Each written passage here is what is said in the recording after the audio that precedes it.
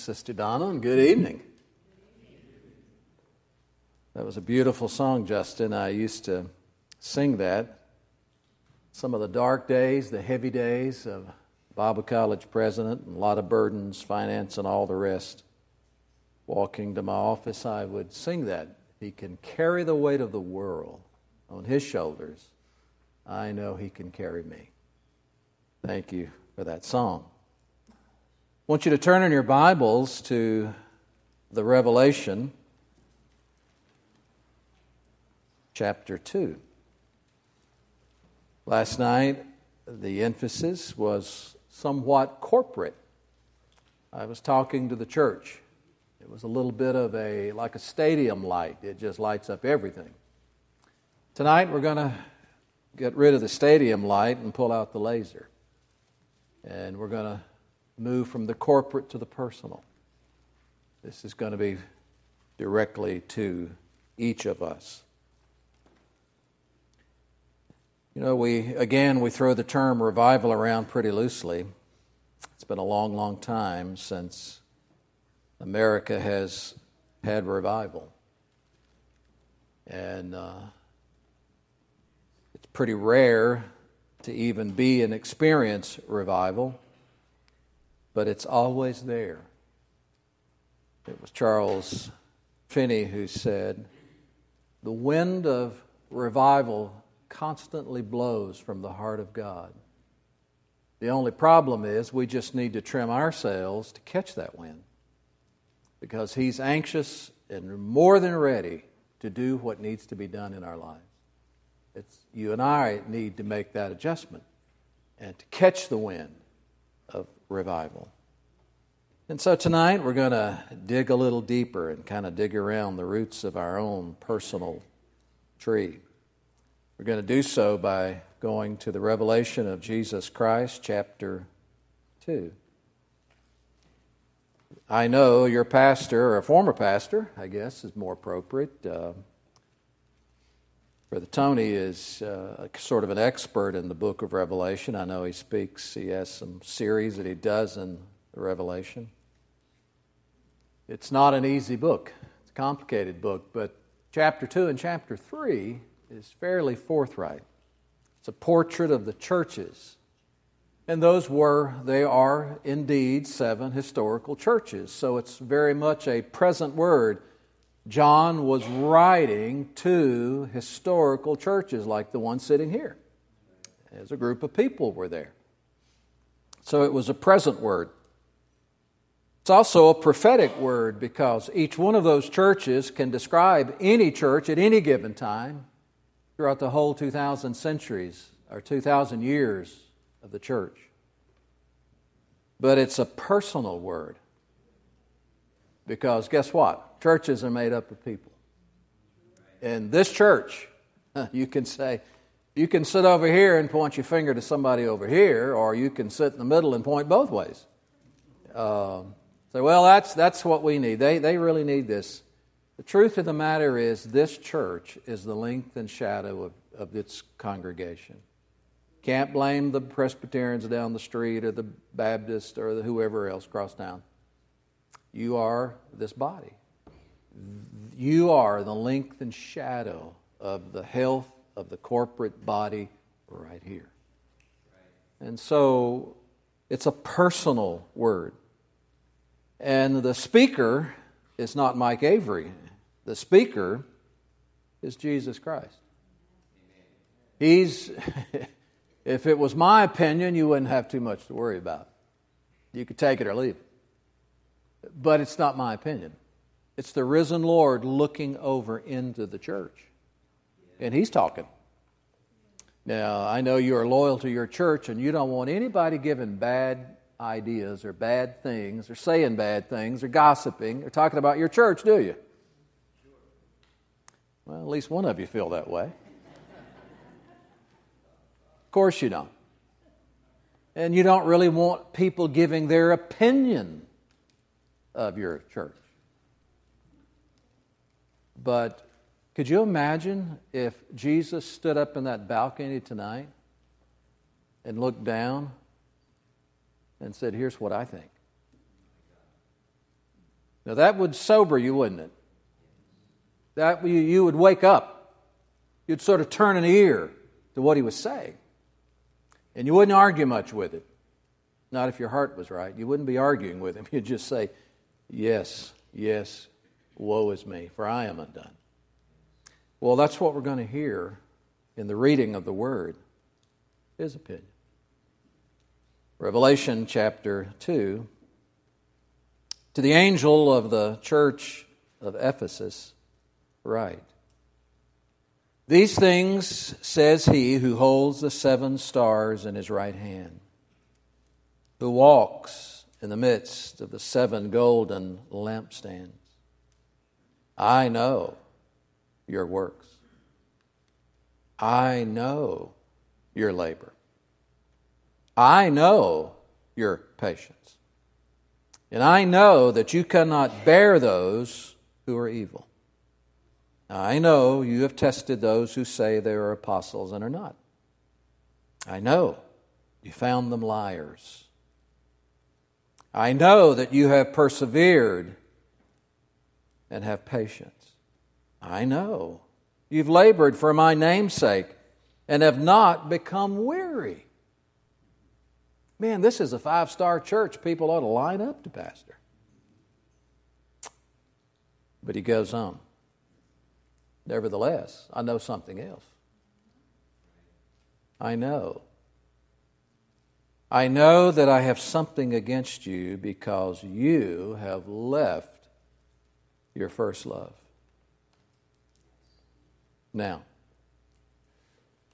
every time the risen Lord and every time the Holy Spirit takes that illuminating finger and points it into the heart, into the domains of your heart and life, behind that finger, there's always a healing hand of grace. Always.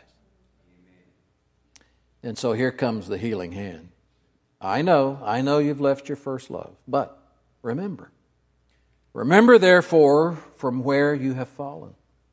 Repent and do the first works, or else I will come to you quickly and remove your lampstand from its place, unless you repent. Father, we have heard your words. They are powerful. They're sharp as a 2-edged sword. They cut on one side, yet they heal on the other. Let those words penetrate our heart tonight like an arrow shot from a bow. Let them do the work that needs to be done here in this church. You know us. You know everything about us. You dwell in unapproachable light. There's nothing hidden from you. And so, Lord, help us tonight as we share this truth. In Jesus' name, amen. It's interesting what the risen Lord said here. If you wanted to encapsulate it and sort of shorten it, put it in a little bit of a pregnant phrase, he's basically saying to the church at Ephesus, don't neglect your heart. You know, when you look at all that he said about the other churches, and he had comments to make on the other churches, he told the church at Laodicea, don't let affluence breed apathy and alienation. Materialism had gotten the best of them, and they didn't need anything. Truth of the matter is, they didn't need him. To the church at Smyrna, he said, don't work out of fear. That's a terrible place to work from, fear. To the church at Sardis, he said, don't live on the edge. They had a name, they were alive, but they really were dead. To the church at Thyatira and Pergamon, he said, don't tolerate the intolerable. They had that woman Jezebel, that's figurative language that she was teaching there. Don't ever tolerate the intolerable. We have some mainline denominations today that are like Thyatira and Pergamon. They've tolerated the intolerable. And God's going to quickly remove their lampstand. But To Ephesus, he said, don't neglect your heart. What in the world is he talking about there? Well, it's all summed up in that simple phrase, you have left your first love. Now, I know you can take a stack of commentaries and run through those, and almost the consistent theme that you pick up is they say something sort of like this. They say, they left the love they had in the beginning. When they were first brought into the church and first converted by the power of the Holy Spirit working in their heart, they were enthusiastic and they were on fire and they had this passion and they had this zeal. But that's kind of cooled off, and now they've left what they had in the beginning. Well, I'm going to sort of maybe, it's not thin ice to me, I think it's solid exegesis, but I'm going to disagree with that. And there's a reason I disagree with it. Agape love is the kind of love he's talking about here, and agape love is not about a feeling. Agape love is about a behavior. It has nothing to do with how you feel. It has nothing to do with your enthusiasm. It has nothing to do with the passion and the goosebumps running up and down your spine. It has nothing to do with that. That's feeling. Feelings come and feelings go, and feelings are deceiving. It has nothing to do with that. Some people feel religious and they're as mean as the devil himself. But it has nothing to do with feeling. So I don't think he's talking about this passion, this feeling, this excitement that they had in the beginning. What I think he's saying there, and I think the Greek, the exegesis will hold it up, he's saying, you have ceased to make me your first priority. I am no longer your first love. I've been demoted down the ranks. And the priority that you placed on me is no longer there. You have left your first love, and something else has now become more important than that passion, that love, that commitment to me. You have left your first love. And that's why the risen Lord is saying, you better take care of your heart. Because we live from the heart. It's out of the heart will flow the issues of life. It's out of the heart. It's sort of the hub. It's the computer hub of our spiritual existence. It's kind of the warehouse that everything else works out of and ships out of. The old country preacher Vance Havner has said it like this: whatever's down in the well will come up in the bucket.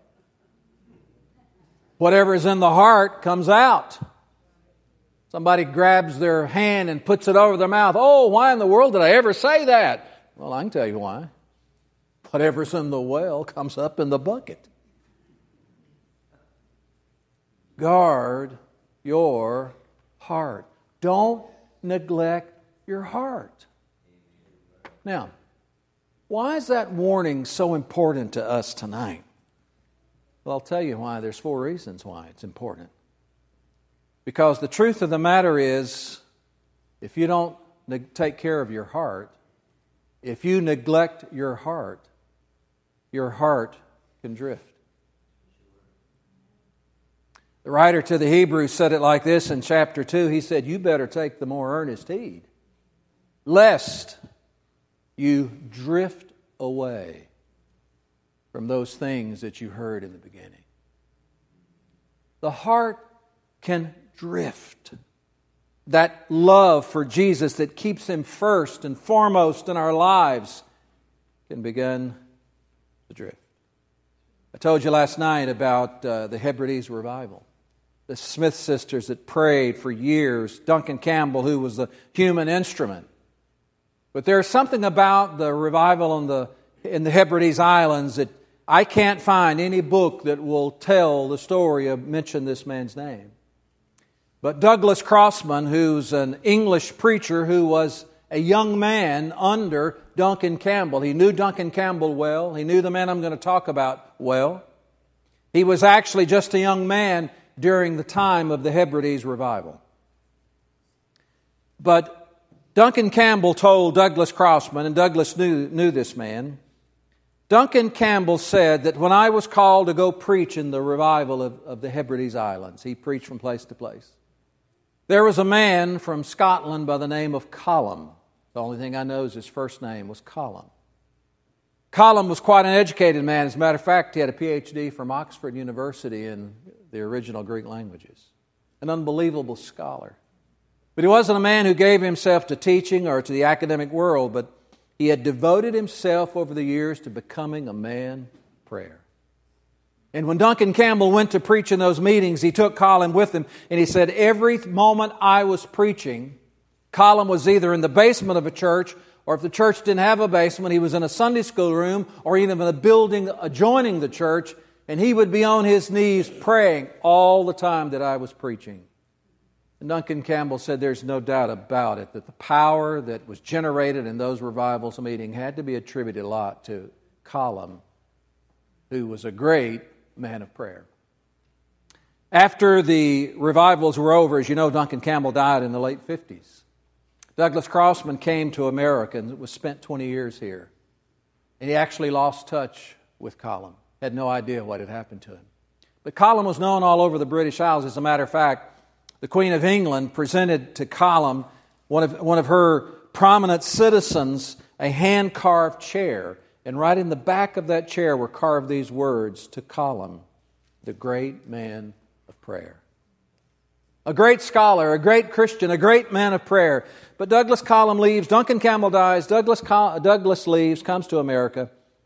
20 years later, he goes back to England. And Douglas Colum was looking for old Methodist holiness books. He was driving through the North England countryside, and he rounds a corner, and there is an old English church, all boarded up. Plywood over the windows, and a big banner hanging over the front door that said, antiques, tobacco, and books. Douglas Colum saw the word books, and he pulled his little car in. He said, I walked through the doors of that old church, and he said it was built like a little rectangle, just a box. He said, when I walked in, he said there was no religious furniture whatsoever. It had been totally stripped. He said there were all sorts of odds and ends of furniture on one side to my left, but on the right, he said there were hundreds and hundreds and hundreds of books. He said in the far back corner to the left, he said there was a mattress lying on the floor, a little table with a hot plate and a tea kettle, and an old man stretched out on the mattress. He said, I walked through the door. He said, the old man began to stir, get up off the bed. I guess he assumed he'd try to help me, but he said, I walked over and looked down and immediately recognized the title of a holiness classic. He said, I picked it up. And right beside it was another, and then another, and then another. He said, rows of some rare Methodist holiness classics. And he said, I just by habit opened up the front and looked in the flyleaf. And he said, there was the name of Colum. He said, I hadn't thought of Colum in years. Colum, the great man of prayer. And he said, I picked up another, and I kept opening them up, and his name was written in all of those books. He said, I have discovered, this is Colum's library. He said, by that time, he said, the old man was probably 15 feet away, shuffling along, had an old ball cap pulled down, cigarette dangling out of his mouth. He said, I turned to the old man, and my hands were full of books, and the moment I turned, I looked across the room, and there was one of the Queen's chairs, and written in the back was to Colum, the great man of prayer. I immediately assumed Colum passed away. This was his estate. I turned and looked at the old man, and with passion and fervor in my voice, I said to him, oh, sir, I knew Colum. He was indeed the great man of prayer. I knew him in the Hebrides revival days. Oh, sir, what's happened to Colum? He said the old man shuffled forward, pulled off the ball cap, took the cigarette out of his mouth, straightened his shoulders as best he could, and he said, Douglas, I'm Colum. I'm Colum. Douglas Crossman said, Column, what happened? And a story unfolds like so many stories I could tell you. There was no major sin. There was no marital unfaithfulness. There was no fraud. There was no theft. But as the story unfolds, Column just simply said, when the revival fires died and the fervor passed away, he said, Douglas, I just began to drift. And here I am.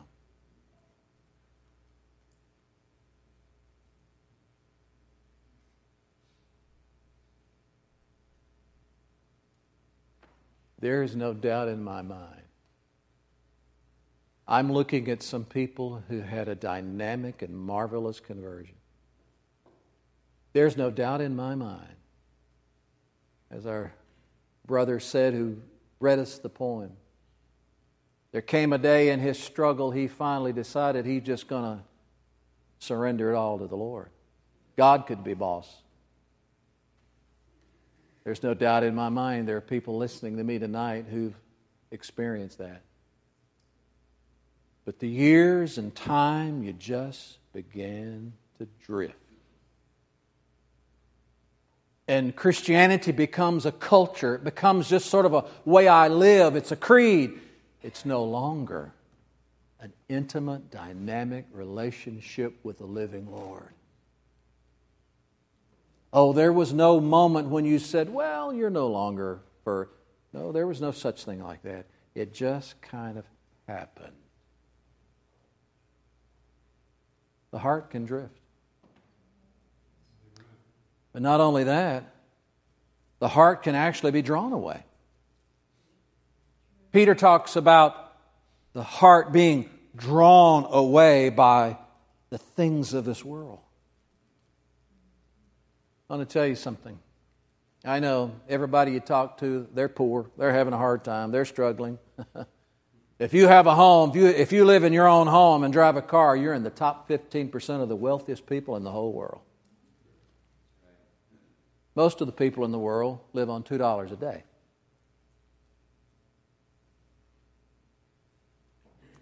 And it's easy how this Western American materialism can work its way like a slithering worm right up into the center core of our being. And we get used to a lot of nice stuff. And it's amazing how that stuff gets a hold of us. You better hold this world real loose. Because you can't love the world and love the Father at the same time. Ruth and I have the best neighbor in the whole world. Everybody ought to have a good neighbor like us, but I'm telling you, he's always buying something else. And my wife and I, we lived in a 3-story home. When I was president at GBS, had to have a lot of furniture. But when we left there, boy, we just slimmed down. We simplified our life, and we're committed to keeping it simple.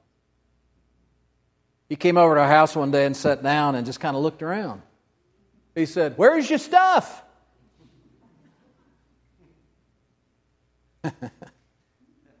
You sat in his house, you'd see it. It's all on display. It's interesting to me how stuff can get a hold of us. Your heart can be drawn away. I don't know if you've ever heard the name Otto Koning. Quite an interesting name. I wouldn't want to be tagged that way myself, but that's his name. Otto Koning. Actually, we had him at GBS one year. He's a 48-year veteran missionary to Papua New Guinea. He was there with the G-string days, the fighting tribe days, the warrior days, the witchcraft days. He was there early on. The lines were sharp. There was Satan and there was God, and those lines were very, very clear. He gave 48 years of his life to that work. He produced a book called The Pineapple Story. It went around the world. You go on YouTube now, you can still hear Otto Koning tell the Pineapple Story. It's an amazing story. We had him speak at GBS at one of our missionary conventions. He's old now. He was up in his 80s by this time, in the early 80s. I'd never met him, and I'd heard about his book. I heard about the Pineapple Story, but we invited him. The head of our intercultural studies department brought him in. It was on Sunday night, and I was crossing the street, going over to the campus to start the service. The head of our department, Dr. Dan Glick, met me in the middle of the street before I could get on campus, and he said, "Hey, Otto Koning's here." And he had a real concerned look on his face. And I said, well, I looked at him and I said, isn't that good? Don't we want him here? And Dan said, yeah, but he drove up in a hearse. A big black hearse. I said, you're kidding me. He said, no, I'm not. And he said, it's got back there the big long window on either side. He said, it's got big placards that said, Jesus saves on both sides. That's true. He does. I've proclaimed it all of my life. But I ain't driving a hearse with placards in it that say that. I said, oh no, Dan, you have brought a genuine nut to our campus. He said, what do we do? He said, it's parked right in front of the chapel where everybody could see it. I said, well, maybe you could get it moved and put it in one of the back parking lots or something. I don't know. That's to a couple of idiots we're talking. I walk over into the chapel and there he is. Stately, gray-haired old man, full beard. Just a sweet old man and his sweet little wife. He gets up and that Sunday night he tells a pineapple story, and it was amazing. It was amazing. The next morning he comes across campus, coming from the school cafeteria over to the chapel, getting ready to speak again. And I saw him, I intersected him, and here he's coming across campus with a great big red ball cap.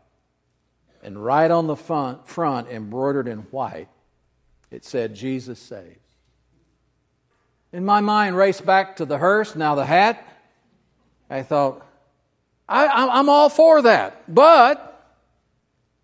And so we walk inside and we go to chapel and we start the service, and he gets up to speak. Here's what he said.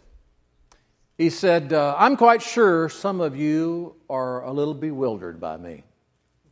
Well, that's putting it mildly as far as I was concerned.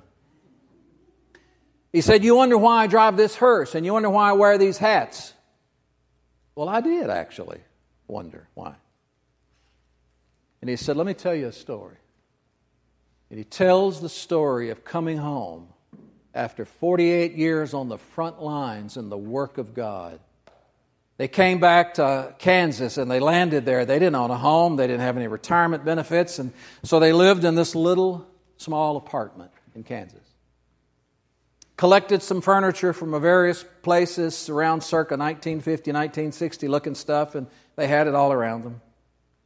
And there's a big church in town. Somebody suggested they go there. So they went there for Sunday school, and they had over 100 seniors in their Sunday school class.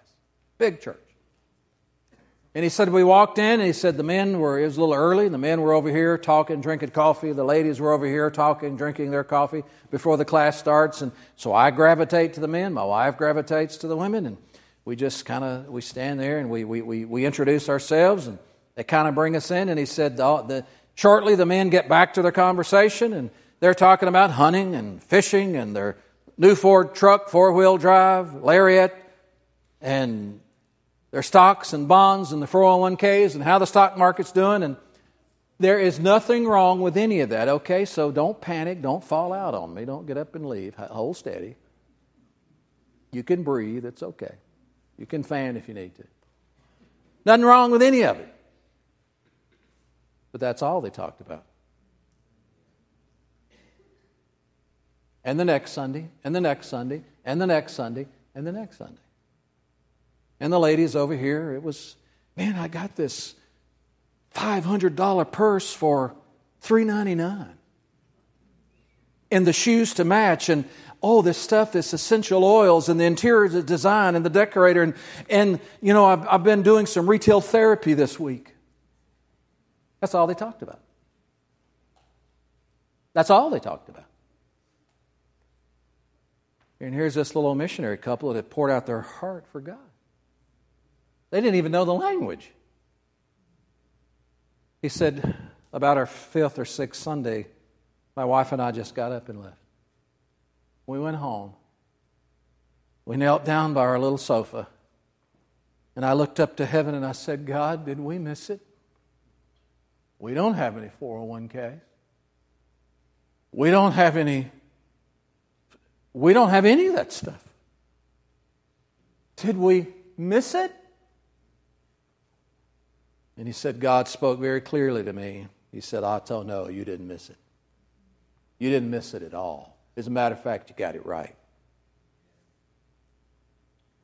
And Otto Koning said, I leave the mission field, I come back to Christian America, and in 6 weeks, I feel like I'm losing something.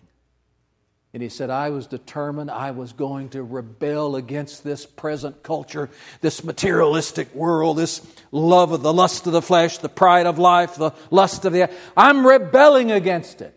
I won't be sucked in. And he said, so I went out and bought a hearse. Put those big placards in there. Bought me a ball cap, said, Jesus saves. He said, I drive up the road, and he said, I saw a hitchhiker. Pulled over, and I said, jump in, buddy. And he said, no thanks, keep going. But he said, in all reality, he said, I tell you why I do it. He said, because I'm not going to get sucked in and drawn into this present world. And he said, never, it has yet to fail me. Of course, I think he's passed away now. But he said, it has never yet to fail. I pull up in Home Depot or Kroger or Lowe's or anywhere else. I drive up in a hearse with these big placards, Jesus saves. I walk into the store with a cap that says Jesus saves. He said it has never failed a single time. But somebody walks up to me and says, sir, you obviously are a Christian. Would you pray for me? I've got this problem going on in my life. I've got a son that's on drugs. I've got a daughter that's coming from abroad. Sir, would you pray for me?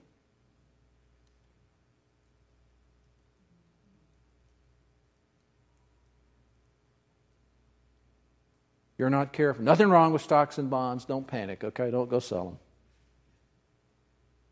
I don't know that there's anything wrong with having nice things. I'm not arguing that point at all. I'm not promoting that stuff. I'm just telling you this. You better hold them real loose. You better hold them real lightly, or they'll suck you in. And your heart will be drawn away. And you'll forget the main thing. The heart can be drawn away. Did you know that you better guard your heart because the heart can also be defiled? You remember the story in Hebrews 12 about Esau, who sold his birthright for a mere morsel of meat? And he tried to get it back and he couldn't. He couldn't find any place of repentance. And he said, you be careful, lest you become like that and a root of bitterness spring up in your heart and defile you and defile everybody around you. We live in a pretty mean world. And there's a real mean devil out there working, roving, seeking who he can poison. And I got a feeling some of you around here, it's easy to let the old devil slip in and yeah. And suddenly you start growing this little anger and root of bitterness. I pastored in Selma, Alabama. You ever saw the movie Selma, Lord Selma? Well, I was not in the movie, but I was in Selma. Pastored there 10 years. I'll never forget my first Sunday right out of Bible college, 23 years old, just a young pastor. I thought I was getting there early enough to be the first one there to greet everybody, but lo and behold, there's a lady that beat me. She was a fairly good-sized woman. She got there first, and we only had 2 rows of pews, and she was sitting on the left as I came through the back doors. And so I walked in. I was going to greet her as the new pastor and shake hands and, be friendly. Nothing wrong with that. And I turned. She was all the way against the wall on the end of the pew against the wall, and I was in the center aisle. So I turned and started down, going to shake her hand. The pews were solid oak. They didn't have cushions on the bottom. Before I could even walk 2 paces, she had a stack of Sunday school books, teachers' quarterlies, or whatever. She slid those down the seat. They popped off the end pew like a rifle shot. I stopped dead in my tracks. She looked up at me and said, "I quit." That was our introduction. And I said, "Yes, ma'am." I didn't even know what she's quitting from. But she quit. I wish I could tell you things improved, but in some ways it was downhill from there. The only way I can describe that woman, she was mean and thorny. Thorny.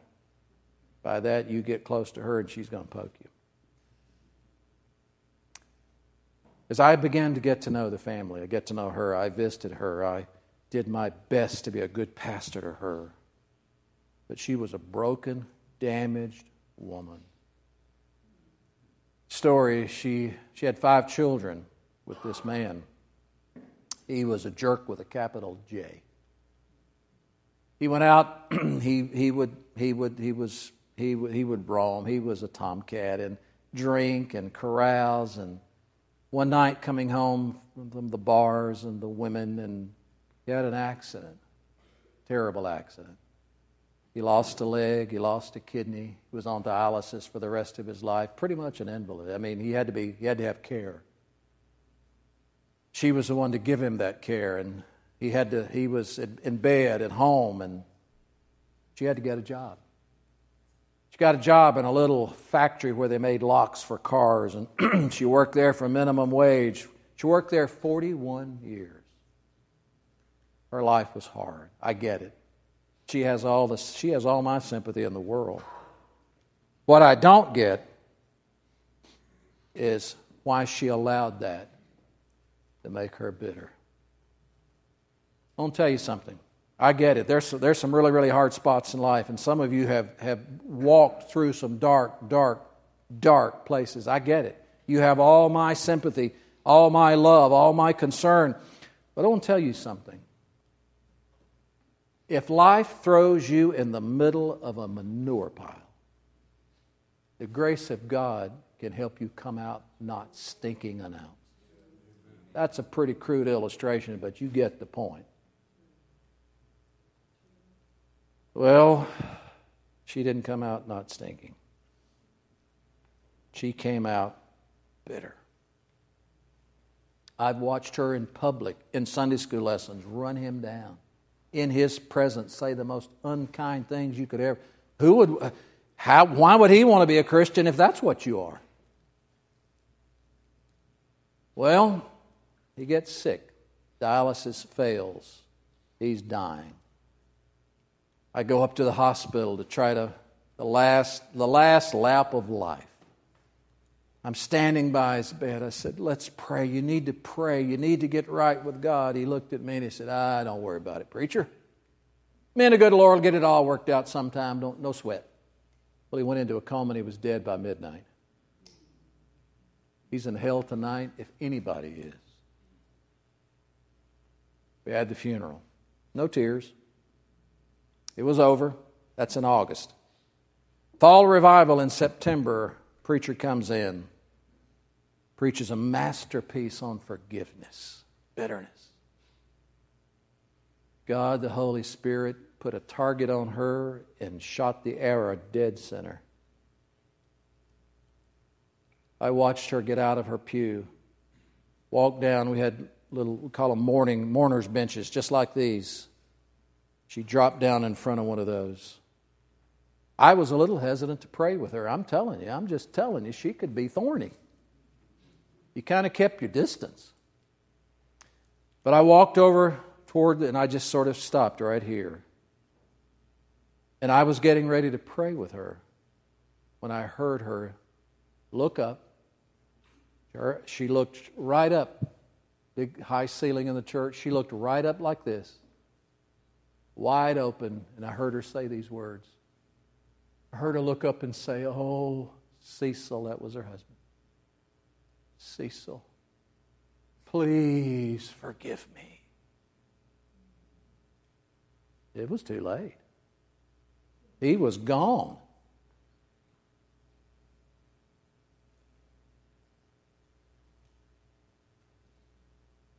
Ladies and gentlemen, life can be pretty rough. You can have problems in the church. Just because this is a house of God, somehow the devil doesn't park his chariot outside. No, he comes right on in. He sits in pews. And he works his devilment. And he doesn't care if it's murder, rape, or cards. He doesn't care what it is.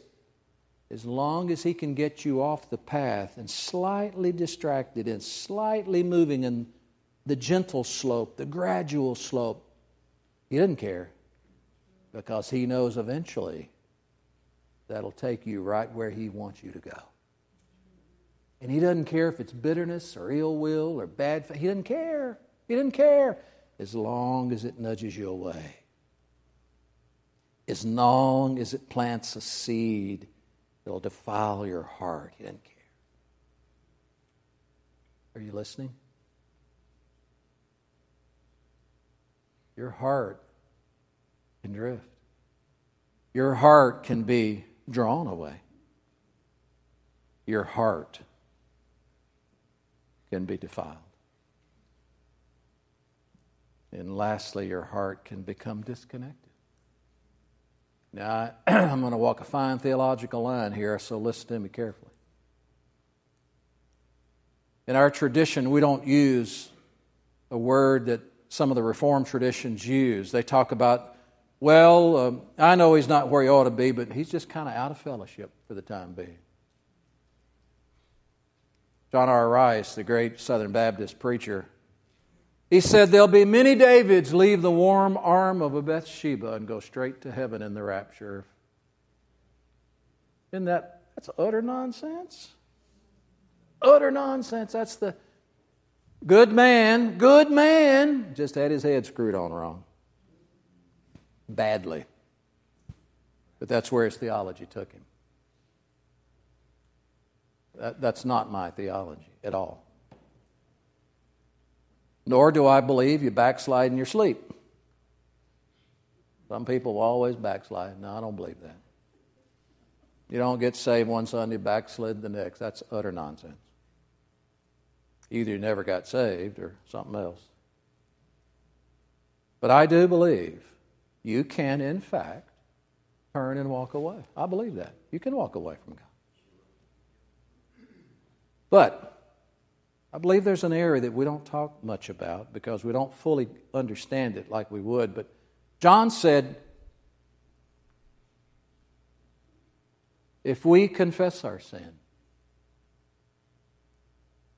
and forsake that sin, we have fellowship one with another. And the blood of Jesus Christ, God's Son, cleanseth from all sin. John talks about having fellowship one with another if. I believe there are some people who have been born again, but because they have neglected their heart, they're not in fellowship with Him. There's no intimacy. There's nothing dynamic going on in their life. I'm not their judge, so I'm certainly not going to say here they're no longer a Christian. If you want to say that, that's your call. I'm not saying that. I am saying this. You can't live in la-la land forever. There is a point where the roads divide. The Holy Spirit is very, very faithful. Very faithful. And He'll probe and draw, and then at some point you just ignore until you walk away. You choose to go another route. But there are some people in that zone. You could say, oh, Brother Avery, I was converted in 1970 or 1975 or 1980, whenever it was. I don't know. But you know in your heart, it's cold, it's mechanical, and it's not dynamic, and it's not alive, and He's not first. It's been crowded out with a bunch of other stuff. You know that. And the only person who can do anything about it is you. And the risen Lord comes to that person and says, remember from where you have fallen. Repent. Is there such a thing as repentance among believers? Oh, yes, there is. Repent. What does repent mean? Doesn't mean you have to get saved all over again. It just simply means you do 180. You turn away. You acknowledge. You remember, oh God, my heart's grown cold. My heart's become mechanical. This has become creed. This has become culture. This has just become the way I do life. But in my heart, the dynamic, living, intimate relationship is not there. Something else has taken first place. Lord, I repent. And do the first works. What is that? It means you start doing again what kept your heart in love with Him to start with. Very simple, not complicated. Or else. Boy, that's a big or else, isn't it? Now, I don't need to repreach that or restate that or rephrase that. I'm here to tell you tonight, you neglect your heart, trouble's coming. Some of you have neglected your heart. And I'm not here to fuss about how it all happened. Not my business. But I am here standing between two worlds. Speaking for that one, speaking to this one. Trying to be faithful. You know exactly where you are, and the Holy Spirit's faithful to tell you exactly where you are. The problem is, are you going to do something about it or not? The problem is pride. Pride made the devil the devil. And pride can get in the way and say, well, you couldn't humble yourself like that. You don't want anybody to know that. You don't want to. I know how it works. But let me tell you something. If you're there tonight, and you know you're there tonight, the best thing in the world you can do is humble yourself in the sight of God so that He can lift you up. I have preached to hundreds and thousands of people in many countries of this world, and pretty much we're all the same. I have watched people who have, the Holy Spirit has awakened their heart and mind. Yes, that's me. That's exactly where I am. I watched one man one night at Pell City Camp. He was a pilot. I loved him. I knew him. Good man. But he had grown cold. I watched him struggle. Do I move toward God? What do I do? Then I watched him. He made up his mind. Yes, I want God. I want my heart to be renewed. He got up out of his seat in front of a large crowd of people and started toward the altar. God met him before he ever got to the altar. He never even got there because he was repenting already in his heart. God isn't interested in you making a scene. God isn't interested in you weeping and wailing and crying out for hours. God isn't interested in any of that. God's interested in you turning from that and turning to Him. That's what He's interested in. And God comes running to the man that comes running to Him. Let's stand. Please. I want you to stand. No music, Justin, no nothing. Please, nothing.